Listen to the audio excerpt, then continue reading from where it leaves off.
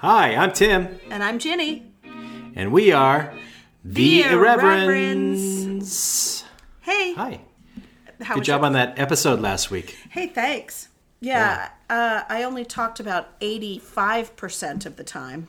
Well, I mean, that's par for the course. I know. I hate when then I have to edit and I hear myself talking so much. I'm going to try not to do that so much this time.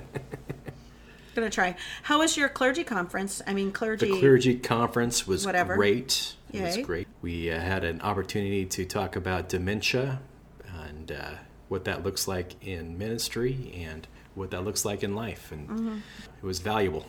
Yeah, that sounds like a struggle is real. That is a struggle is real. I think that people are really afraid.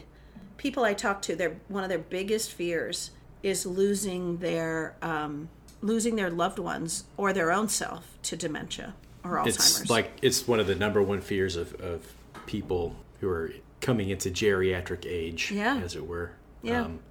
And the fear that if they forget people, will people forget them? Oh, that's heartbreaking. And then the other side of that is, if I forget God, will God forget me? Is another question. And right. My God, why have you forsaken me? Yeah. It's a real struggle. And so where was there hope in it? What did you hear that made you feel? I mean, of course, we know that God doesn't forget us, and we know that from the Bible. God never forgets us. Right. The hope in it was more about the awareness that, the gift that awareness of it can bring, so that it's not looked upon with kind of the social stigma that goes along with it, as opposed to, if you see somebody in a wheelchair, you're just like, well, that person's in a wheelchair, let me help them. But when people start to get dementia, people want to just kind of hide them away. Yeah. So making people aware of it, and that there is, still value in the life there. And I know in my own extended family, one of the matriarchs of the family had Alzheimer's, to the point that she didn't know anybody's name and she couldn't remember how to eat and all those things. But her daughter went every single day, and she recognized her daughter, but she couldn't say her name. Yeah. But the ability to love someone tangibly, even as they are sort of mentally like an infant, is just so loving. And I don't know that our ancestors had to cope with that very much, because I don't think people lived that long. But I think increasingly we'll live longer, but maybe have more dementia, and the ability to still continue to tangibly love the person with tangible things. And to realize that, in most cases, the long-term memory of that person, and therefore the personality, the basic personality of that person, is intact, even if they cannot speak any longer. Right. Part of what's so moving is to see people in an Alzheimer's ward sing some of the old hymns or know. Music is like the last thing to go. It's beautiful. When I did CPE, I had a memory unit, and singing songs with them was always a way to connect.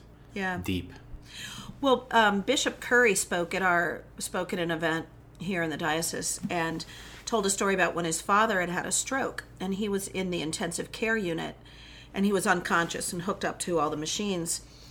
And the father's sister, so Bishop Curry's aunt, pulled back the sheet and started massaging his legs as she sang. And Bishop Curry said, "What are you doing?" And she said, well, your father has a limp. And he said, well, yeah, I know my dad has a limp. But she said, do you know why? And he said, no. She said, well, when he was a child, he had polio.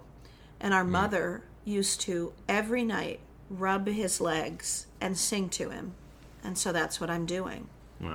Because that old memory would be there, and connected with the tactile touch and the song was just, oh my God, that's what love looks like, man.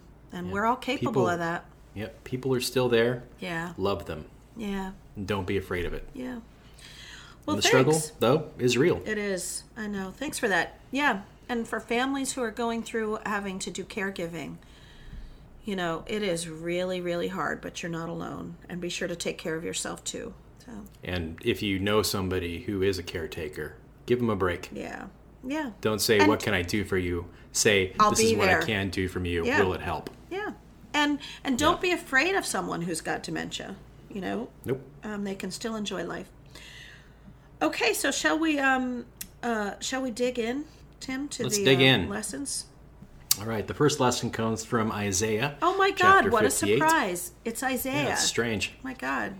I know. We're going to have to switch over to Paul or something so everything changes. I know. Although Isaiah's pretty awesome. One of these years. Yeah. No, this is a good one. Yeah. And this one also actually has the distinction of being one that you might also hear on Ash Wednesday. So, most of it. Isaiah 58, verses 1 through 9a, and then 9b through 12 is an option. So, shout out, do not hold back. Lift up your voice like a trumpet. Announce to my people their rebellion, to the house of Jacob their sins. Yet day after day they seek me, and delight to know my ways, as if they were a nation that practiced righteousness, and did not forsake the ordinance of their God. They ask of me righteous judgments. They delight to draw near to God. Why do we fast, but you do not see? Why humble ourselves, but you do not notice? Look, you serve your own interests on your fast day, and oppress all your workers. Look, you fast only to quarrel and to fight and to strike with a wicked fist. Such fasting as you do today will not make your voice heard on high. Is such a fast that I choose a day to humble oneself? Is it to bow down the head like a bulrush and to lie in sackcloth and ashes? Will you call this a fast, a day acceptable to the Lord? Is not this the fast that I choose? To loose the bonds of injustice, to undo the thongs of the yoke, to let the oppressed go free, and to break every yoke. Is it not to share your bread with the hungry, and bring the homeless poor into your house? When you see the naked, to cover them, and not to hide yourself from your own kin. Then your light shall break forth like the dawn, and your healing shall spring up quickly. Your vindicator shall go before you. The glory of the Lord shall be your rear guard. Then you shall call, and the Lord will answer. You shall cry for help, and he will say, Here I am. If you remove the yoke from among you, the pointing of the finger, the speaking of evil, if you offer your food to the hungry and satisfy the needs of the afflicted, then your light shall rise in the darkness, and your gloom be like noonday. The Lord will guide you continually, and satisfy your needs in parched places, and make your bones strong. And you shall be like a watered garden, like a spring of water, whose waters never fail. Your ancient ruins shall be rebuilt, and you shall raise up the foundations of many generations. You shall be called the repairer of the breach, the restorer of streets to live in. And here endeth the lesson. Okay. Bam! Yeah, wow, you had a lot of passion reading that. I could not help but think of this. Like I had the whole thing pictured in my head. This line, look, you fast only to quarrel and to fight and to strike with a wicked fist. And I totally thought that's where they got those Snickers commercials from. Like when somebody slams Betty White to the ground. Right. Like that is what people are like who are hangry. And the solution to that now is Snickers.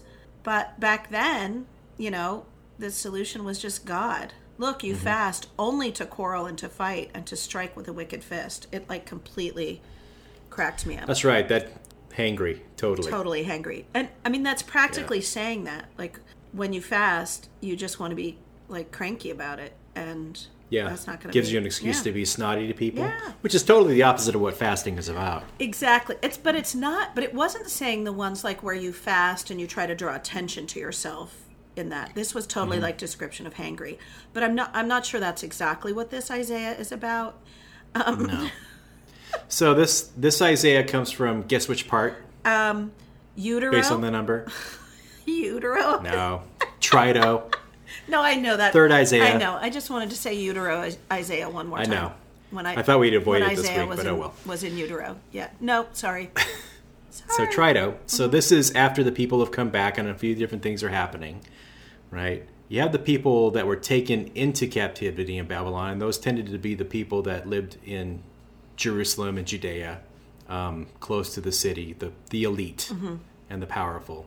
Meanwhile, everybody else was kind of just left behind to deal with their own. So they've been in the land for 70 years without these other people. The remnant. Whose descendants are suddenly coming back, right? Their descendants are suddenly coming back, and there's these kind of quarrels about who's actually, of the land and some other background things that are going on. But in addition to that, they're creating new fast days. And in the law, the only day of fast that's actually stated is the Day of Atonement. And so these are people who are being overly religious, but clearly... Which of the people are being... The ones who were... The ones who came back and were rebuilding the temple and rebuilding Jerusalem. And the priests, basically. Because they and everybody's had been completely removed from their context. And so I can understand them sort of building more religiosity, actually, into what they're doing to try to... We're going to do it so good. Yeah. Oh, totally. God. To try to cement their identity. Right. But in the meantime, people are still homeless and hungry and poor, and God sees all this. And what's the point of the law? Through the law and throughout all of Scripture, over and over and over again, we have God hearing the cries of the poor and the oppressed and the widow and seeking to liberate them. To have these people that have just been liberated come back and do this is unacceptable. Well, and there was this... you can understand the tensions between the two, because one group never left and was there for 70 years. That's like 2 generations or more. I mean, that's like all the people who left were probably dead. And so there's just this real tension.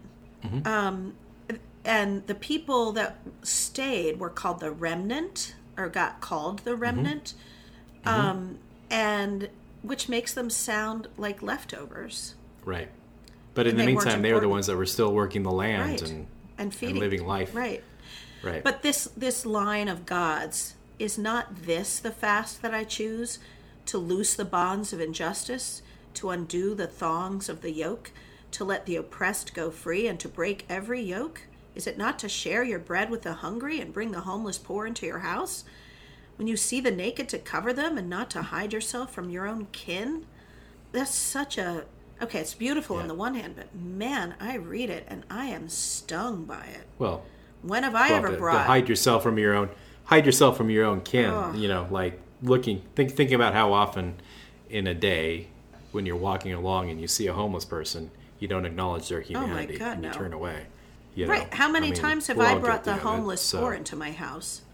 Right. Then your light shall break forth like the dawn. It's like, don't just say all these empty words. Do this stuff. Yeah. Fasting is empty unless it changes your heart to the point that you are willing to do this good work. Well, these mitzvot. Right. And part of it is to see that you really are all one people. And you're more than just one people. You're one family. You are kin. Yeah. That's smart. So... I mean, obviously then at one level, what is this about today? We still do this stuff. Like religious righteousness that has no regard at all for the poor or the hungry. And right now I'm not just talking about sort of that white evangelical Christianity that's aligned with the... prosperity gospel. Yeah, oh my God.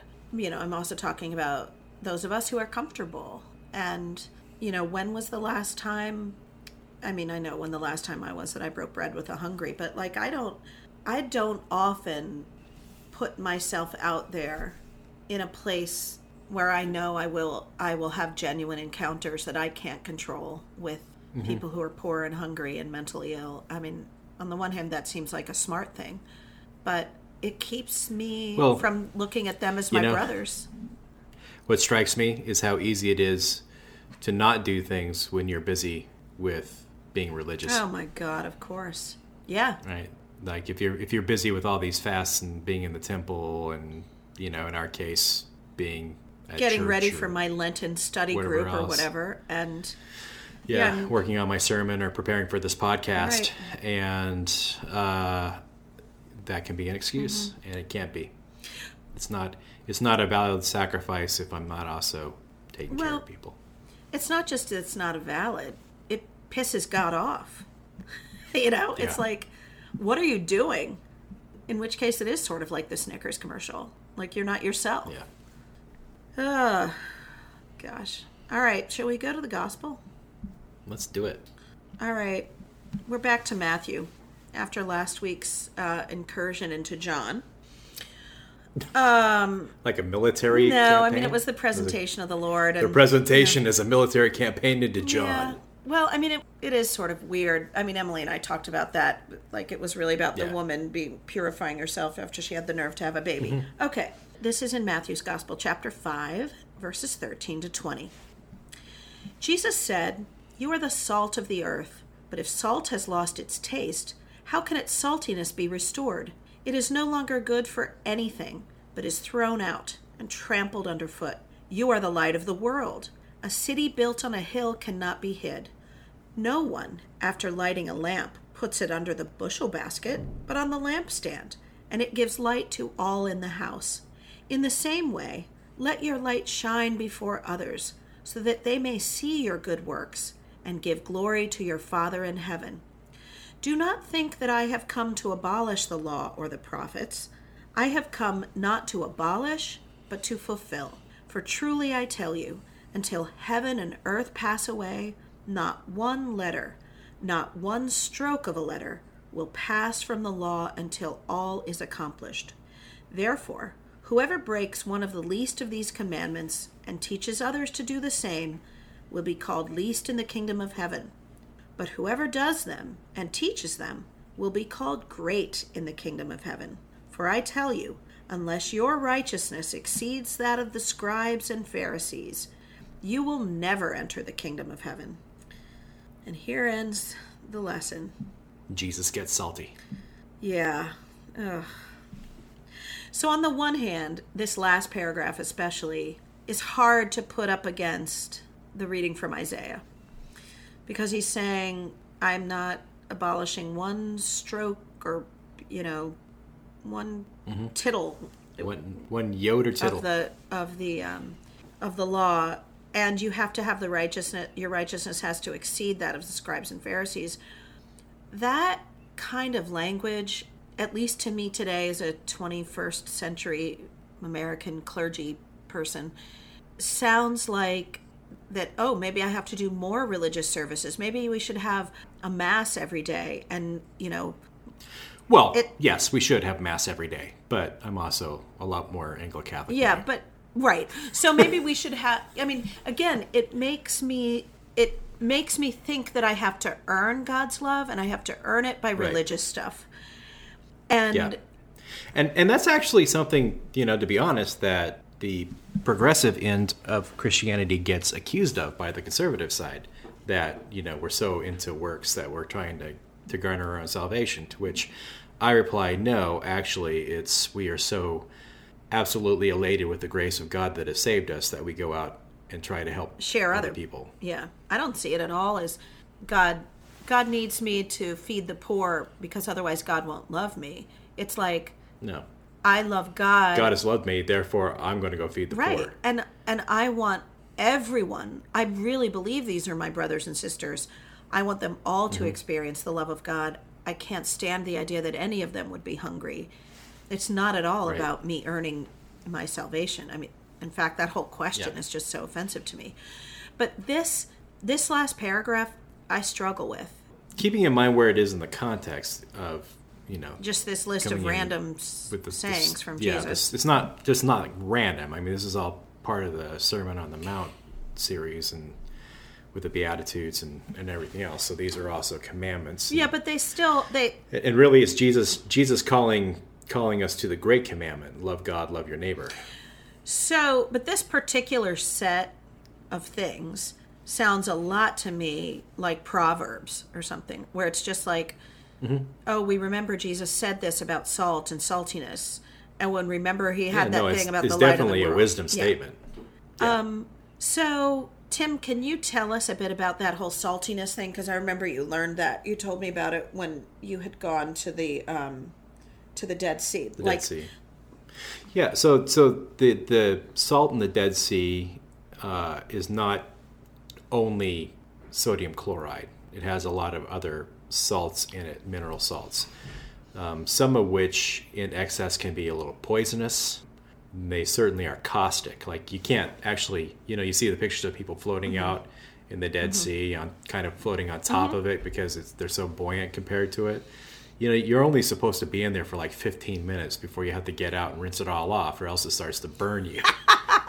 Don't get it into your eyes. Don't get it into your mouth. You will be sorry, right?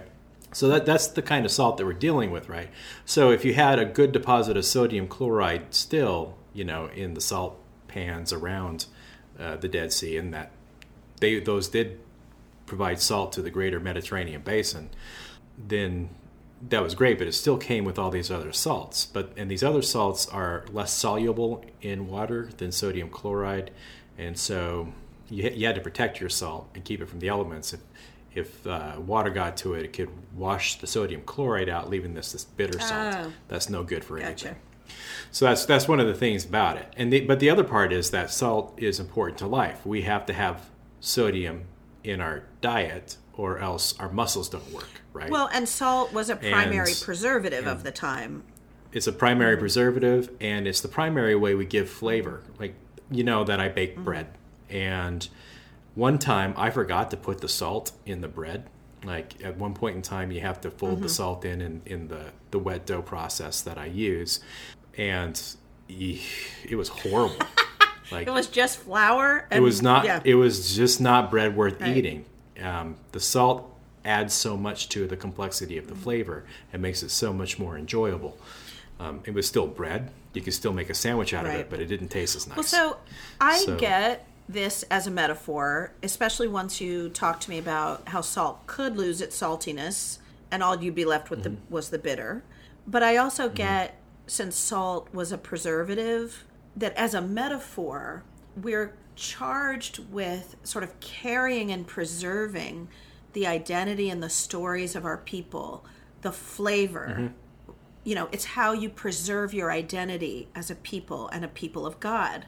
I get that. It's how you preserve, also preserve and protect your faith. Well, and in this sense, it makes some sense when you think back to the people who were exiled. In order to maintain their identity, they had to maintain their saltiness. They had to tell the stories. They had to do their religious stuff because it was so important to their identity since they weren't in Jerusalem.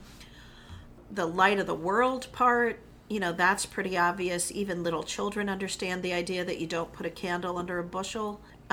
No. And we could totally all break out. I'm going to let it shine. Exactly. I was just going to say that. But man, Tim, so those two things, I get it. I could preach on them. I get it. But what about that? Yeah. What does this last paragraph have to do with us today? It just makes me mad. It sounds like now you're going and telling us we need to be more religious and that it's somehow about our righteousness. And it just makes me mad. You will never enter the kingdom of heaven? Like, really? Ugh. You weren't going to say, tell me what you really think about it, Jenny? Yeah, tell me what you really think. I hate it. Jenny. Yeah, it pisses me off. Yeah. I hear that. Well, I think, it makes more sense if you read it in the sequence of things. And it's not about commanding us to be Pharisaic. It's commanding us to live righteously. And what does living righteously look like? Loving your God and loving Be salt. your neighbor.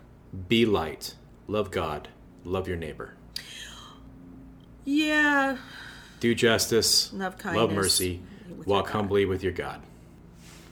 Which we got in Micah, So I also get whoever breaks one of these commandments and teaches others to do the same. So this was a little, believe it or not, when I read this part, it was a tiny bit of a healing balm. Because whoever breaks one of these commandments and teaches others to do the same, you might think that would be followed with, will be thrown out onto the corner of weeping and gnashing of teeth. But instead, they still make... They'll be called least in the right, kingdom and what do you of heaven. call a doctor who graduates at the bottom of his class? Doctor. A doctor. So you're still in the kingdom of heaven, but you don't get in first. But who cares? I was relieved at that. Because I think that those of us who break the commandments, most of us do it. All of us. Well, I was going to say, they would do it unintentionally. I haven't murdered anybody yet, but. Right. I mean, we do it thinking, we do it either because we can't help ourselves, or we do it because we think we're right. You know, that, no, that's not stealing. No, that's not really what they meant by. I deserve this. Yeah. Oh my God. You put on your scary eyes when you just did that. Yeah, it's not stealing. I earned it, you know. Yeah. It's not stealing. It's there free on the internet for me to download. And, you know, so I was relieved at that because, of course, I know that I break all the commandments. I mean, I don't commit adultery. I don't do any of the big ones, but I'm sure there are ways in which I steal and lie and cheat that I've convinced myself I'm really not. Yeah. And this last sentence, for I tell you, unless your righteousness exceeds that of scribes and Pharisees, you'll never enter the kingdom of heaven. I think that's really a call for us to examine what our righteousness is built on. Is it built on the right things? Is it built on the love of God and the love of neighbor? Or is it built on puffing ourselves up in acts? So, Tim, I can't help but think that we are in a time right now where it is very hard to reconcile sort of the public sort of documents and things that allegedly build the framework of our country and then how things are actually going. Oh, totally. It's time for a reckoning. And the tension. And so part of what I'm aware of, the tension and anxiety between what our laws and our framework is supposed to do for us and what's actually happening. Yeah. That tension is so great that it is spilling over into everything.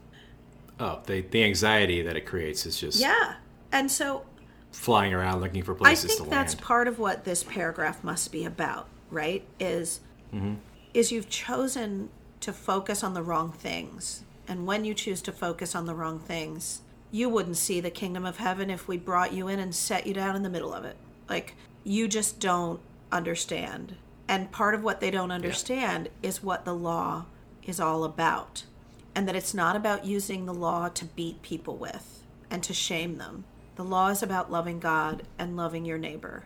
And so when I think that way, I can understand that how unbearable it must have been for Jesus to see the law used as a weapon against people, and to see people's righteousness be so false. So to see what was supposed to be the framework of a loving society where people cared for widows and orphans and the elderly and took care of one another. And the alien in the land. And instead to see that it was the opposite. That's the sort of tension I feel like we're in right now, and it spills over. And I get that sense of anger and unrighteousness. It's just really hard to live with. All right, so should we do a Lectio? And do you want to pick one? Okay. You are the salt of the earth, but if salt has lost its taste, how can its saltiness be restored? You are the salt of the earth, but if salt has lost its taste, how can its saltiness be restored? You are the salt of the earth, but if the salt has lost its taste, how can its saltiness be restored? So actually that question gives me hope because it makes me think it could be restored. If saltiness is a metaphor, we could repent. As long as it's a rhetorical question, there's hope in it. What I hate is then the question is answered. It is no longer good for anything. Yeah. So there goes. That's not the part I read, Jenny. So when I read that, if saltiness can be restored, I hear hope. Because I hear that no matter how far we go astray from what we were created to be, there is always hope that we can turn and become more of what we were made to be. And last week it was with refiner's fire. And Fuller's soup. And this week I don't know what it is, and I'm not going to read that last sentence because it wasn't part of our Lectio. What about you? The part that stands out is you are the salt of the earth. You are that which gives flavor, which gives goodness to the world around you. So protect that and spread it. Ooh, and spread it. Don't forget it to put it in your dough. Or It's else going to be gonna bad. gross. It'll be The so results are gonna dull be you won't gross. even want to eat Yeah. it. And then it won't feed anyone. Yeah. Wah. Yeah, Right. you know, that is like really nice. I think I made croutons out of That it. is really, yeah, because then you can season them on the outside. That's what I did. But you know what? I'm glad you focused on that because that is pretty awesome. That God says flat out, "You are the salt of the earth." Yeah, you're that which is supposed to make things good. Right. Without you, things aren't preserved. Things don't taste good. All the flavor's gone.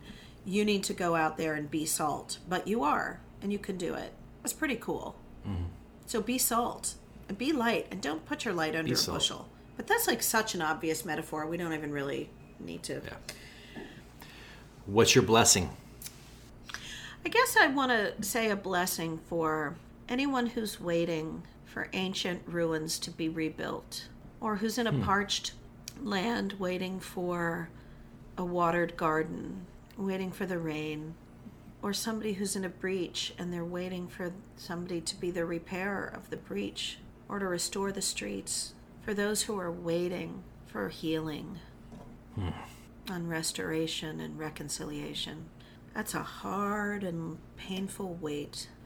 But this song of Isaiah tells you God sees you. And God sees you. And that water is coming to the parched place. And those ruins will be rebuilt. And those foundations will be rebuilt. And the breach will be repaired. I mean, it's coming. God sees you, but that wait is hard. What's yours? I think mine complements that. I don't have a blessing so much as I have a prayer. And my prayer is that everybody who's listening, and everybody really, will have it made apparent to them this week that they are salt for a specific purpose.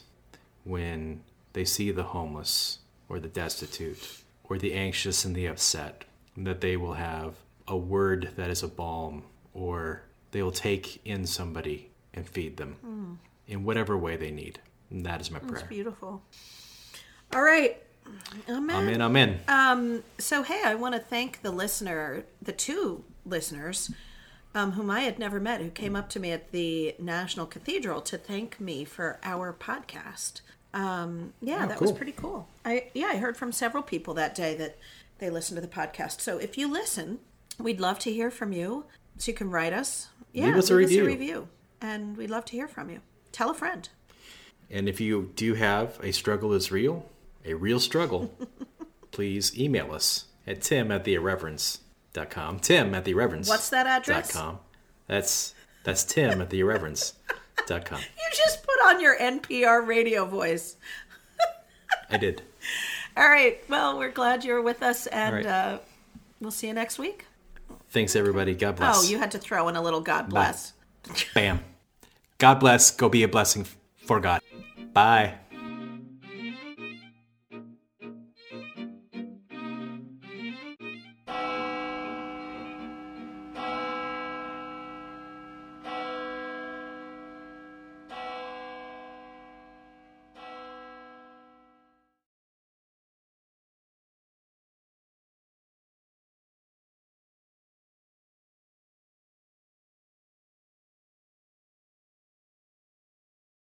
Shout out. Do not hold back. Lift up your trump. Lift up your what? Nothing. Shh. All right, I'm going to let you get this out. Okay, I'm all right. I'm out of practice. I'm right. totally out of practice. I was Okay. off for 2 weeks. So. Lift up your... for a minute, I thought I had disconnected my microphone, but okay. Lift up your trump. Lift it high. It's so good. Okay. Whew. I'm going to put on my mute button, and I'm Going going to to talk take a about drink of water. the state of my union. Oh, my God. All right. Oh, my God. Okay, here we go. Ready? I'm going to put on my mute button and drink my water and let you do this in peace. Thanks.